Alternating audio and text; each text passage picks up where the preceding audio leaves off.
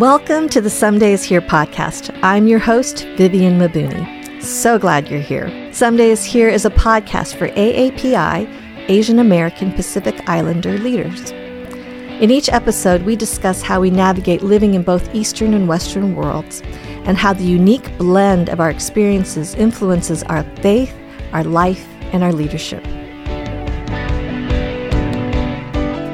All right, everyone, welcome back to Some Days Here, Season 4. Really excited to introduce to you friends through InterVarsity Fellowship, which is kind of similar to Cru and Navigators.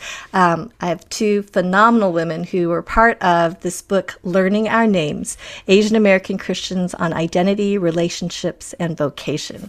So I'm thrilled to have on the podcast today Sabrina Chan. She is a daughter of immigrants from Hong Kong, the National Director of Asian American Ministries for InterVarsity Christian Fellowship in the USA. And along with her is La Tao, who is Hmong American, and she's on InterVarsity campus staff in Wisconsin. And she also has served as the director of InterVarsity's Hmong Christian Collective Conference. So thrilled to have you both. Welcome to Some Days Here.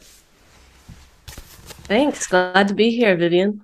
Yep, thanks for having us. Yeah, I look forward to this conversation for quite a long time because I received a copy of your book. It's published by InterVarsity Press, and you know, I am so impressed with this publishing house and the material, the content that has been published through IBP is just phenomenal. And of course, the cover, you know, just knocked it out of the park again. And to have a compilation of different authors. And as I was reading and underlining every few pages, I was just like, wow, there's just so much in this book. Just great history and a great, obviously not all representation, but a really great attempt at representing a lot of different AAPI voices. And so I really appreciated the thoughtfulness that went into that. So before we dive into the content of the book, I would love listeners to learn some of your ethnic journey story. Yeah, I'm Sabrina, and I am daughter of immigrants from Hong Kong. Actually, our family is from southern China, and grew up in Richmond, Virginia, mostly Richmond at the time. This is the early 80s or so when I was growing up, and it was a mostly white and black town, right? Capital of the Confederacy, for those history folks out there. So it was a pretty challenging place, I think, to grow up as a young Chinese American woman. There were not huge Asian American populations. I grew up going to mostly white schools. In high school, I did get the opportunity to go to a more diverse high school with a larger African American population, which was great. And I think from some of those folks learned more of what it might look like at the time to love your own identity, your own ethnic and cultural background.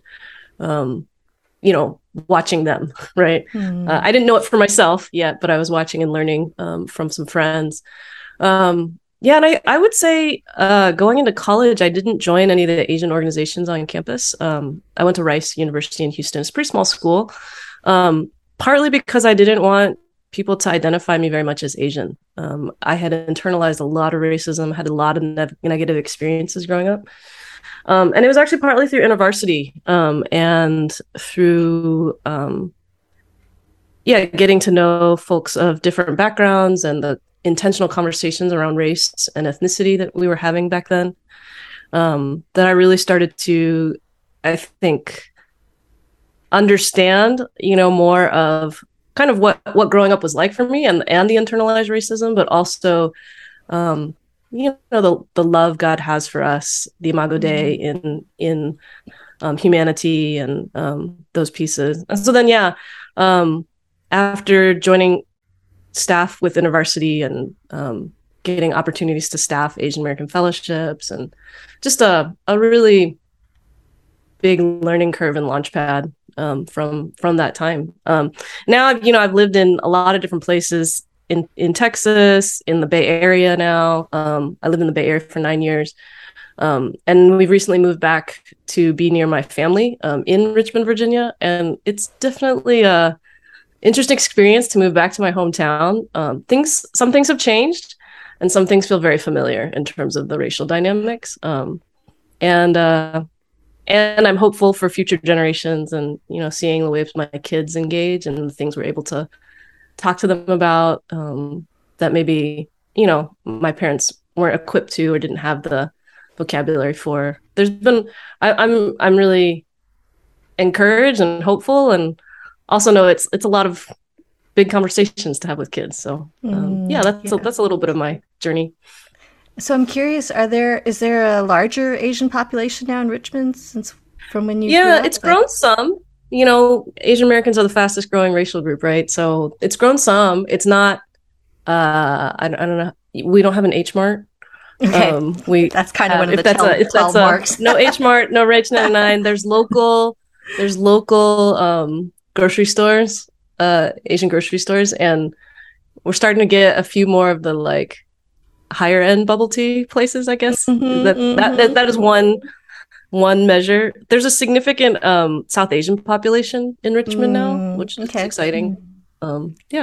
Yeah, I grew up in Boulder, and at the time Denver was the big city, and it felt like a big day trip to go to the Asian market there. Now there's an H Mart there, but back then it was like the only place to go and get the canned bamboo shoots or whatever, and we would just have the whole haul, and it was always something that we looked forward to because it was like all the different foods. And we had a similar experience. We'd drive up to DC, 2 hours to DC. Yeah, exactly. So wow, coolers and stuff. True. Yep. Well, La, I'd love to hear some of your journey. Tell me about your growing up. Yeah, I grew up in Wisconsin, in Northeast Wisconsin, a city called Appleton. And my parents, they came to the U.S. as refugees from Laos sometime in like 1980-ish. And they settled in the Midwest. I think they were down in like Wheaton, Illinois for a little while. And then everybody moved up to Wisconsin. And so that's where I grew up. That's where I was born. And Appleton was, it was a decent sized city, but it's not a big city at all. And I think it wasn't a very ethnically diverse city either. So there was a good Hmong population in the area, and in like various cities in Wisconsin. So I grew up within the Hmong community. My family went to church, so we went to a Hmong church and grew up in that context. And it was interesting growing up as a Hmong Christian family because there weren't many of us compared to the rest of the Hmong population in the U.S. And I grew up feeling like not quite Hmong enough because we didn't do a lot of traditional Hmong type of like things at home because we became Christian, so we weren't doing some of the spiritual things that Hmong families were doing. And so I remember being introduced to that as a kid, to like meeting other Hmong kids at school and feeling like, oh, we don't do that at home at all, so that's so foreign to me. So that's how I felt like growing up. And then like Wisconsin's also like very like white as well as a lot of the communities we're in. So I grew up with a lot of like white friends and was really influenced by that also. So I felt like it wasn't until college, being a part of like InterVarsity. I went to UW-Madison and was part of a Asian American university there. So that was the first time I ever talked about any kind of identity formation, cultural, ethnic identity within a faith context.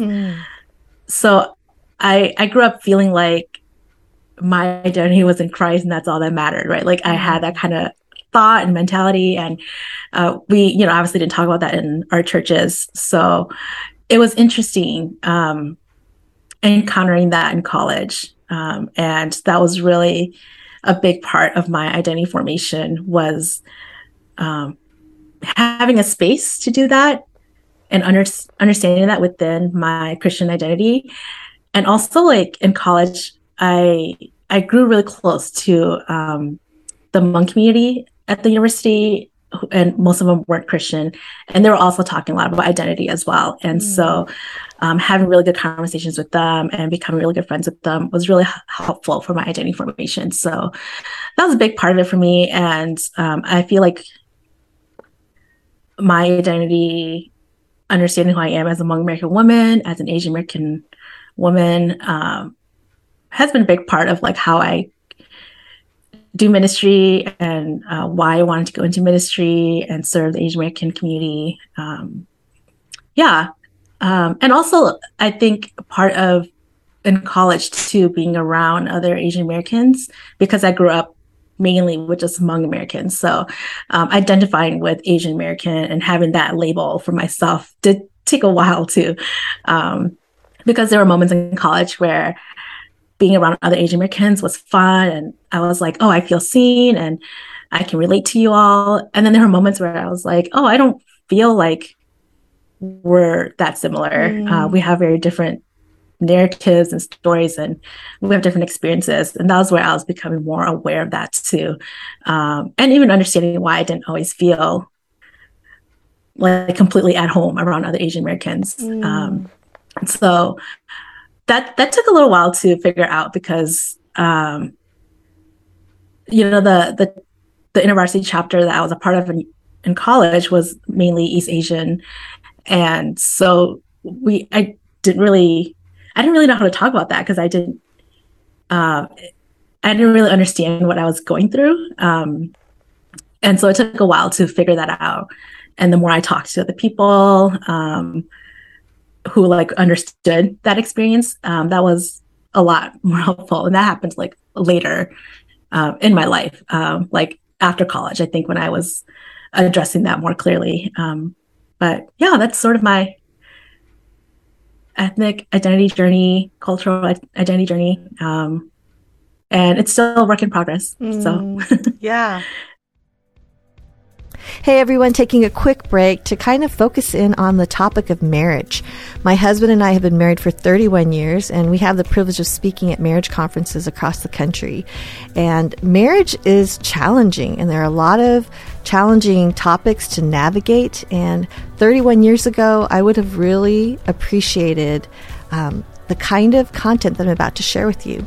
Countdown to Marriage is an online course that's created by Legacy Family Ministries, and it's set to help couples have a meaningful and fulfilling marriage. It's designed to help engage couples to connect and to lay a solid foundation before saying I do.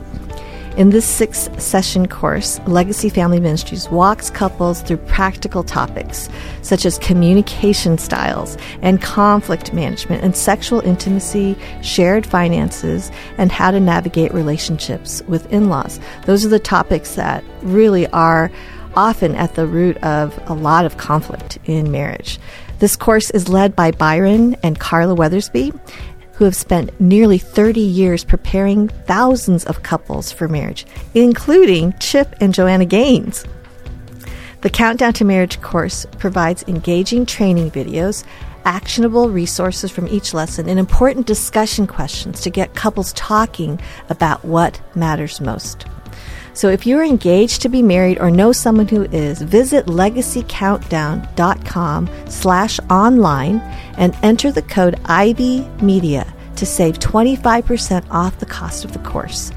Again, that's legacycountdown.com/online and use IV, that's IVEY media at checkout to receive this discount. Marriage is an important relationship, and the investment into these topics before you say I do will yield such benefit. So check out this great opportunity.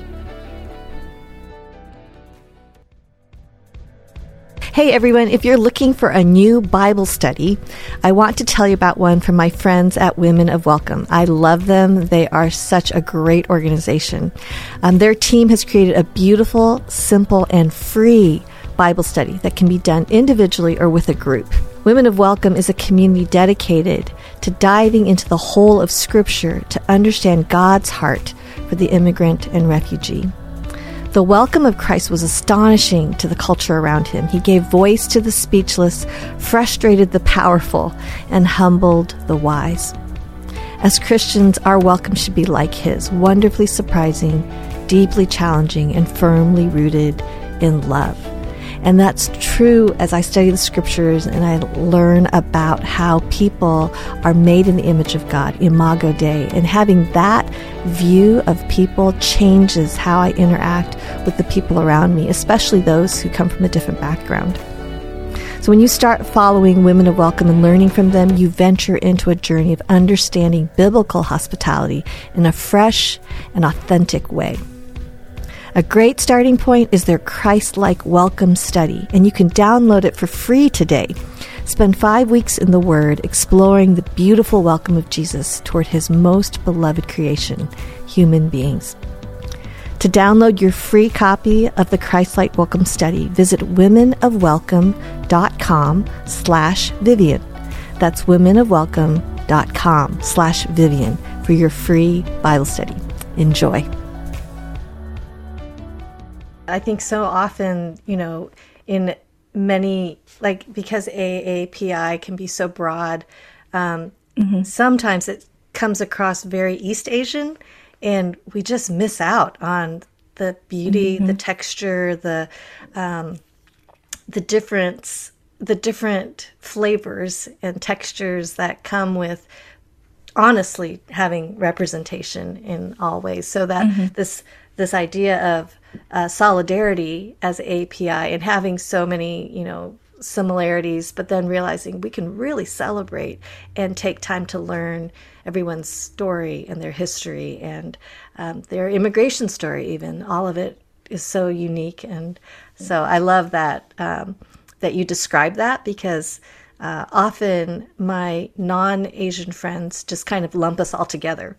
And for my Hmong friends, what I've most observed is that there's really a beautiful, not haughty, but there's a pride in Hmong culture. Like there's just a strong identity that is so beautiful to see, and I see it in just the almost a fiercely, in my experience, like a fiercely protective, like this is my food, my people, and how we do life. And I've really admired the Hmong community in many ways. So I'm really thankful for you to share that. So I would love to hear some of the coming together of the book. Like how did the book come about? What was some of the backstory? How were the different authors brought into the space?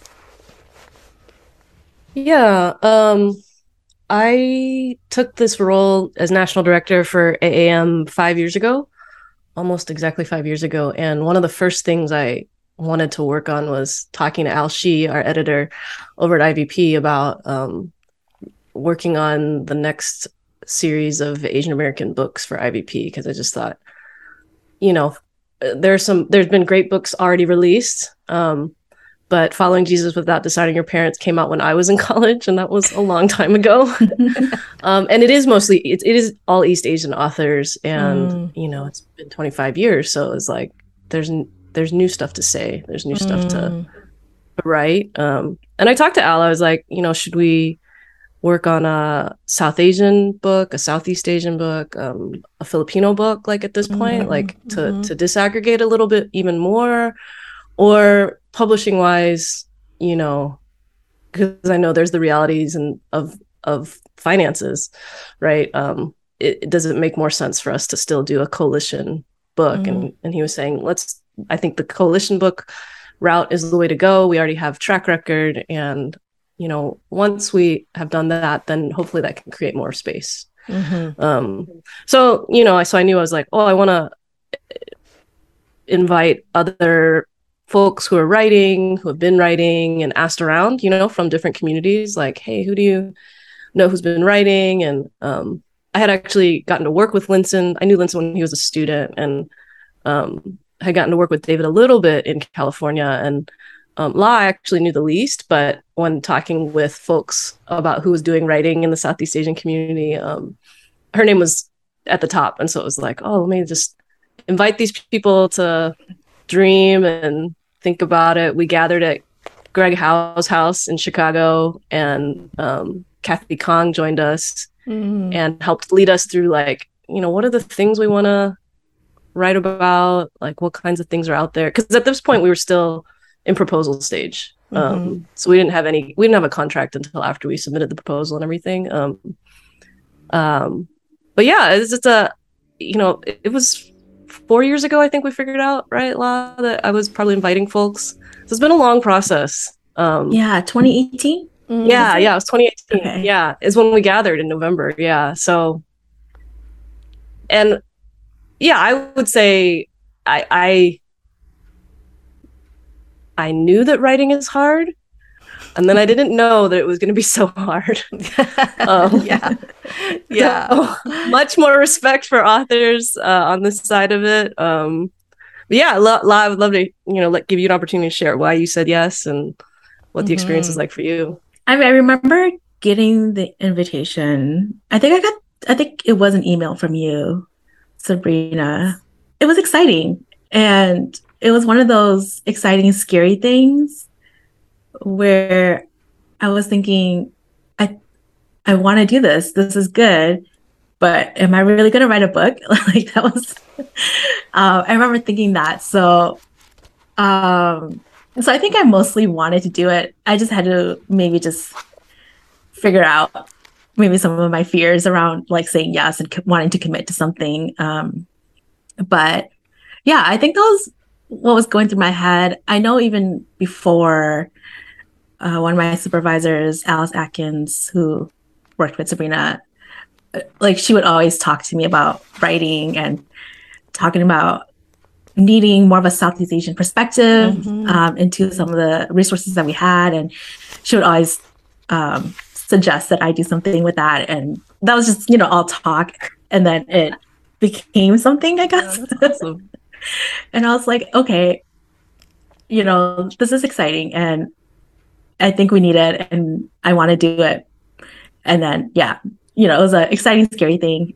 But I am really glad that I said yes to the invitation and getting the opportunity to do it, because it was definitely a journey. It was a journey. I've learned a lot. I've grown a lot through it. It is. Well, I'm curious because, La, you did Knowing Our Parents, one chapter on that. You did Living Our Singleness, another chapter on that, and Embracing Our Religious Diversity. Like, what I love about this book is that you're really hitting on the felt needs of the AAPI community. And so did you recommend those chapters, or did you see them and sign up and go, hey, I'd like to write about that?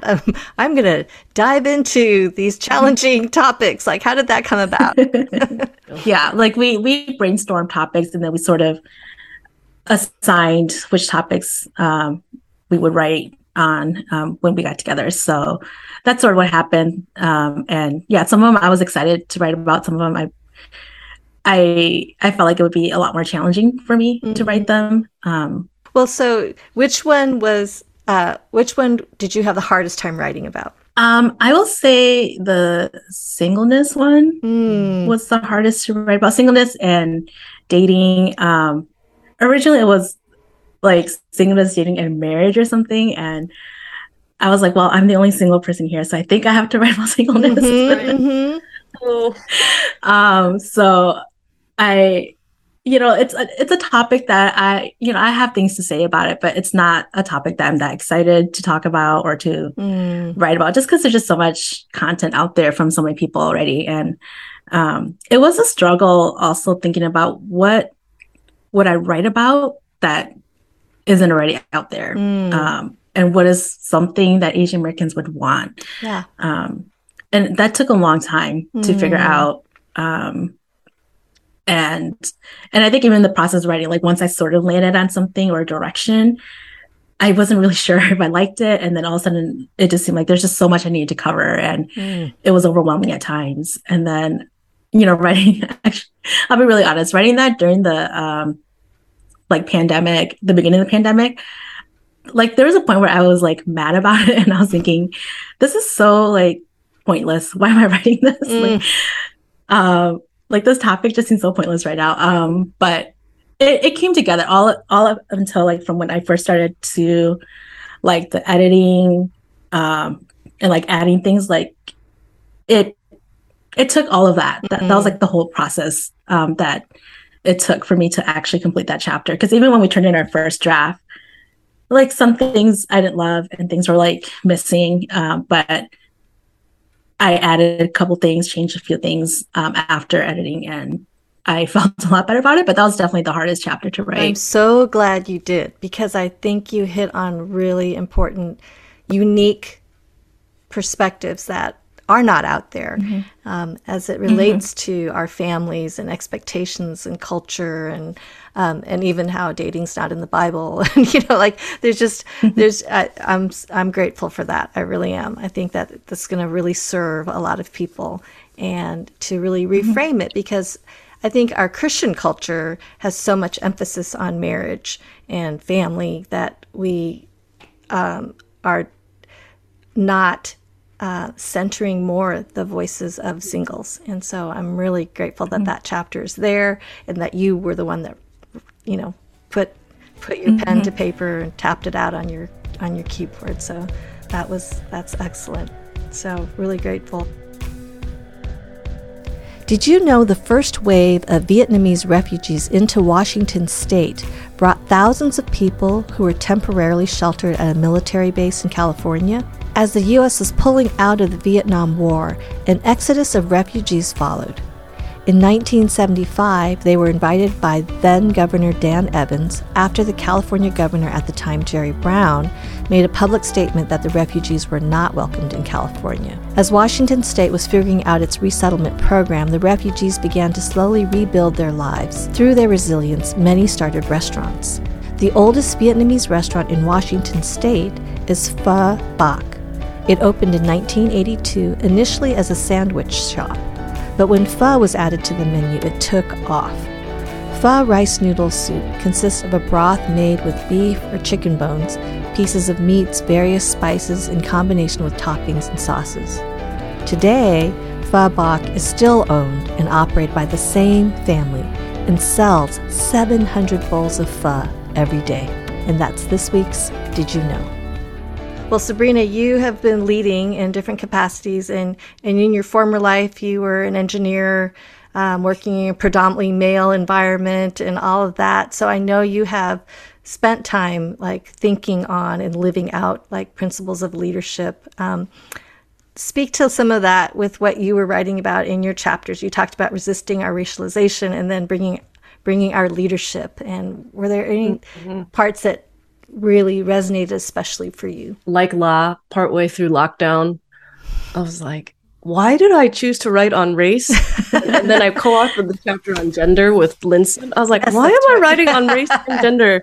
Why did I pick things that are so hard, or so personal, Yeah. And I'm like, well, because I'm drawn to those and they're challenging topics. The leadership chapter felt a little bit easier in some ways because, well, there's a lot that I've taught on or, done. It was more like choosing what to focus on, I think that felt trickier. But yeah, I think, the racialization chapter ended up, it's long, but I couldn't figure out what to cut. It just felt like I'd already cut stuff. There's other stuff that's on the cutting room floor, but I was like, I got down to it. I was like, I don't know what else to cut. This feels needed. But yeah, I think overall, writing for me was also a way, I think, that God, I don't know if this was true for you, La, but it felt like a way that God, I think it might be, but like God was inviting me to step out in leadership more, right? To sort of like, walk the talk in a sense, to put myself out there in the new way. Because it is vulnerable, right? Like, when you're teaching in person or even online, often it's with people that you can interact with or they can ask you questions afterwards. You know, when something's on the printed page, it's great. It's powerful because you can the book can go a lot further than, you know, we can. At the same time, the person doesn't get the context, right? They don't know us. They don't, you know, we're just the thing on the page. So, so it did feel like a stepping out in faith, I guess. Not to be too cliche, but no, I get it. Yeah. It was, you know, and it's so individual. You're working on it like, you know, 2 a.m. before before I can go to bed, and the kids are going to get on for online school in the morning. And you're like, does this, I think I also felt that, does this even matter? Is this even going to get published? Like, are we going to finish? Am I going to finish? I was kind of the latest on the deadlines. I got to finish. We got to get this out. Oh my goodness. But it, you know, I think just to circle back to your question around leadership, just I think the different risks or steps of faith that God's invited me to over the last, you know, 20 years is what just those steps, like I would have never been able to write 20 years ago, right? Or 5 years ago, I don't think, right? Like La was saying, it's a growing process, you know, to like grow into it. But I feel really grateful. It has really shaped me, my discipleship, my, you know, fear of being misunderstood. There's been a lot that has had to be, I don't know, refined, I guess I would say. Hey everyone, do you have big goals for 2023? I'm actually pretty excited about this new year, and that's in part because of the Prep Dish meal plans. Subscribers receive an email every week with an organized grocery list and instructions for prepping meals ahead of time. If you don't think you have time to meal prep, I used to think the same thing, but with the Prep Dish super fast meal plans, I can prep 5 healthy dinners in just 1 hour. Every Friday, I receive meal prep meal plans straight into my inbox. I have the choice of either gluten-free, paleo, low-carb, and super fast meal plans. So if you want to serve healthy, homemade meals without the stress, the founder, Allison, is offering listeners of Some Days Here a free 2-week trial to try it out. You can't beat that. Check out prepdish.com/Vivian for this amazing deal. Compassion International is working to release children from poverty in Jesus' name through its one-on-one child sponsorships. When you sponsor a child through Compassion, your $38 a month will provide food, clean water, education, medical and dental checkups, and above all else, the ability to learn about Jesus and flourish through the local church. Letters from your child will help you keep updated on their life and development. Your sponsorship ensures this child will have hope that poverty will end with him or her. But your Compassion sponsorship doesn't just provide for the needs of the child. Compassion cares for the whole family. Your sponsorship will change one child, one family, and one community. There are more than 100,000 children awaiting sponsorship, children who are desperate for hope. To partner with Compassion in bringing hope to a child today, simply text Ivy Media, that's IVEY Media, to 83393, or go to compassion.com/Ivy Media. The link will also be in the show notes. That's compassion.com/Ivy Media. It's a very different thing. I've heard it said that when you speak, most people forget about what you said within 24 hours, and certainly by the next week, they have no idea, you know, and I would say that's probably true of all the input that we get. It's like a lot of things don't stick, but when it's in book form, people can underline, they can quote it, they can fact check it. You know, I mean, there's just a lot of permanence that comes with writing. Yeah. And yet the writing is really, if I think about it, like how significant it was to have a book like, you know, Following Jesus Without Dishonoring Your Parents. It's like that was a needed book at the time, or More Than Serving Tea, or anything that spoke to help give language to my experience. And so it's a reference point for people to turn back to. And I think that you were very intentional about, even normalizing therapy, for example, like how to find a good therapist, like just helping us to, as a community, to understand that we are whole people, that we are not just, spiritual or just intellectual or just emotional or just relational, that there's just the wholeness and the discipleship of the whole person. So I really appreciated that, you were very, very intentional about, bringing in these things, and it will be something that people can turn to and look back on.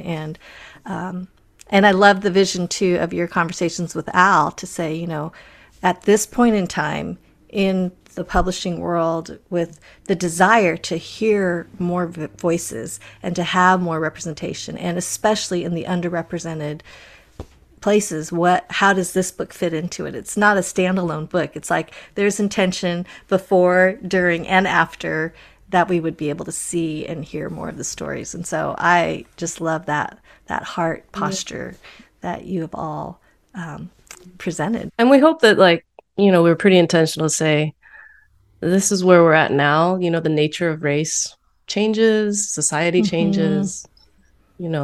Every generation of believers has had to navigate what does it look like to follow Jesus from our context, through the centuries. And this is our attempt for now, and we hope other people write more, Yeah, definitely.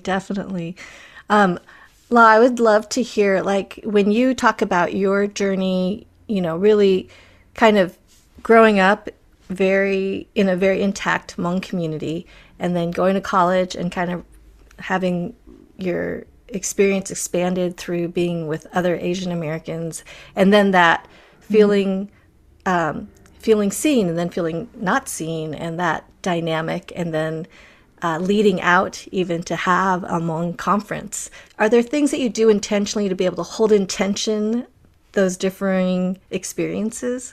I mean, I think it was real helpful to name them, and to talk about them, because I think there were, when there were times when I felt like I did feel like I fit into the Asian American community, and then there were times where it brought a lot of dissonance to me, and then there were moments where I was like, do I even like Asian Americans? Or is there something I need to reconcile with Asian Americans, and I don't know, Sabrina, you and I have talked about just growing up, being the Asian Americans who didn't grow up around other Asian Americans, around large Asian American communities, and how that can be a very different experience. And so sometimes it's do Asian Americans even understand Asian Americans, and so it was helpful to talk about that and to find other people who felt similar ways too, or even to help each other name those things, because we would feel bad, why didn't we like Asian Americans, or why wouldn't we like them? Yeah, so sometimes I felt bad. My university staff in college was really good at naming some of those things before I knew how to name those, because he would observe that within our community. And so I was like, oh, okay, maybe. And then as I continued to just, be more aware, I was able to recognize those kind of experiences that I was having. But yeah, it was helpful to name it, and then to talk about it more, and then discovering that I wasn't alone and others felt the same way. And I'm glad that Asian Americans as a collective is becoming more aware of just how diverse we are, and how good it is for us to learn about our different experiences. In 2020, two other Hmong women and we started a podcast called Better Than Seven Suns, that we do, where we just talk about our experiences as Hmong women, as Hmong Christian women, because sometimes as Hmong women in ministry, we were all doing ministry, and in the Hmong church, Hmong women doing ministry just wasn't very encouraged. And it was nice to talk about it together and then talk about our experiences and as Hmong women leaders, and sometimes feeling like we weren't sure if I think we didn't always feel like we belonged in the Hmong church because we were doing so much ministry and leadership that was outside of the Hmong church. Like we weren't leading in the Hmong church at all, and we didn't know like, is the Hmong church, do we perceive it as a safe space for us to be in or not? I think people have shown support in various ways in the Hmong church, but after being in ministry for like 10-ish years, we're still unsure, like, is it a safe space or not? But it was really nice to just create a space in the world out there just for us to just talk and express ourselves freely and openly about various topics that were related to being among American women. And it was really good. It was just really good to just talk about it and have people listen to us and and feel encouraged by it too. Like we've heard from other Hmong women who really enjoy the podcast and felt seen and heard from it too. So back to your initial question, it was really about like naming it, like specifically what it is, telling our stories, talking about it more, and not feeling like we've talked about it too much. I think we recognize that, we need to talk about a lot of these things more still, even though it seems like we talk about it all the time. But there's still so many people out there who just haven't found that their own space where they could do that. So part of having the podcast was to provide that space for others as well. I love that. Well, we'll definitely link up the podcast and all the places in the show notes as well. But it's Better Than Seven Sons. Is that correct? The name of it? Yeah. Better Than Seven. That's a great name, by the way. Wow. That gave me goosebumps when I first heard it. I was like, woo, fire. This is so good. Oh, well, speaking of ways for people, how can people find you in the places and continue to learn from you and as you continue to lead out in these different ways? I'm probably most active on Instagram. So my handle is Sabrina Chan Writes, Sabrina Chan, WRITES. And on Facebook too. I dabble a little on Twitter, but not a lot. Yeah, same with me. I'm most active on Instagram. I'm Lagthao, Lagthao. That's my the Hmong way of spelling my name on Instagram. And then you can check out the podcast, Better Than Seven Sons podcast. And we're pulling together a webpage for the book. We hope to use that more. Hopefully by the time this podcast releases, we'll have some content there. But that's just learningournames.com. learningournames.com. That's fantastic. Well, everyone pick up a copy of this very important book. I think for non-Asians, this is going to be so insightful, full of great insight in history, and obviously for everyone in the API community. Let's cheer our sisters and brothers on in their very great work. So thank you so much for being on the podcast, you two. Really, really grateful for the time. Thanks, Vivian. Yeah, thanks so much. Some Days Here is a production of Ivy Media Podcast. It's produced and edited by Angie Elkins, and assistant editor is Ashley Miner. Show notes and graphics are by Nikki Ogden, and the original music is by Joseph Patrick with Passion Net Productions. I'm your host, Vivian Mabuni. To learn more about the Some Days Here community, check us out on the socials at Some Days Here Podcast or at Viv Mabuni on Instagram.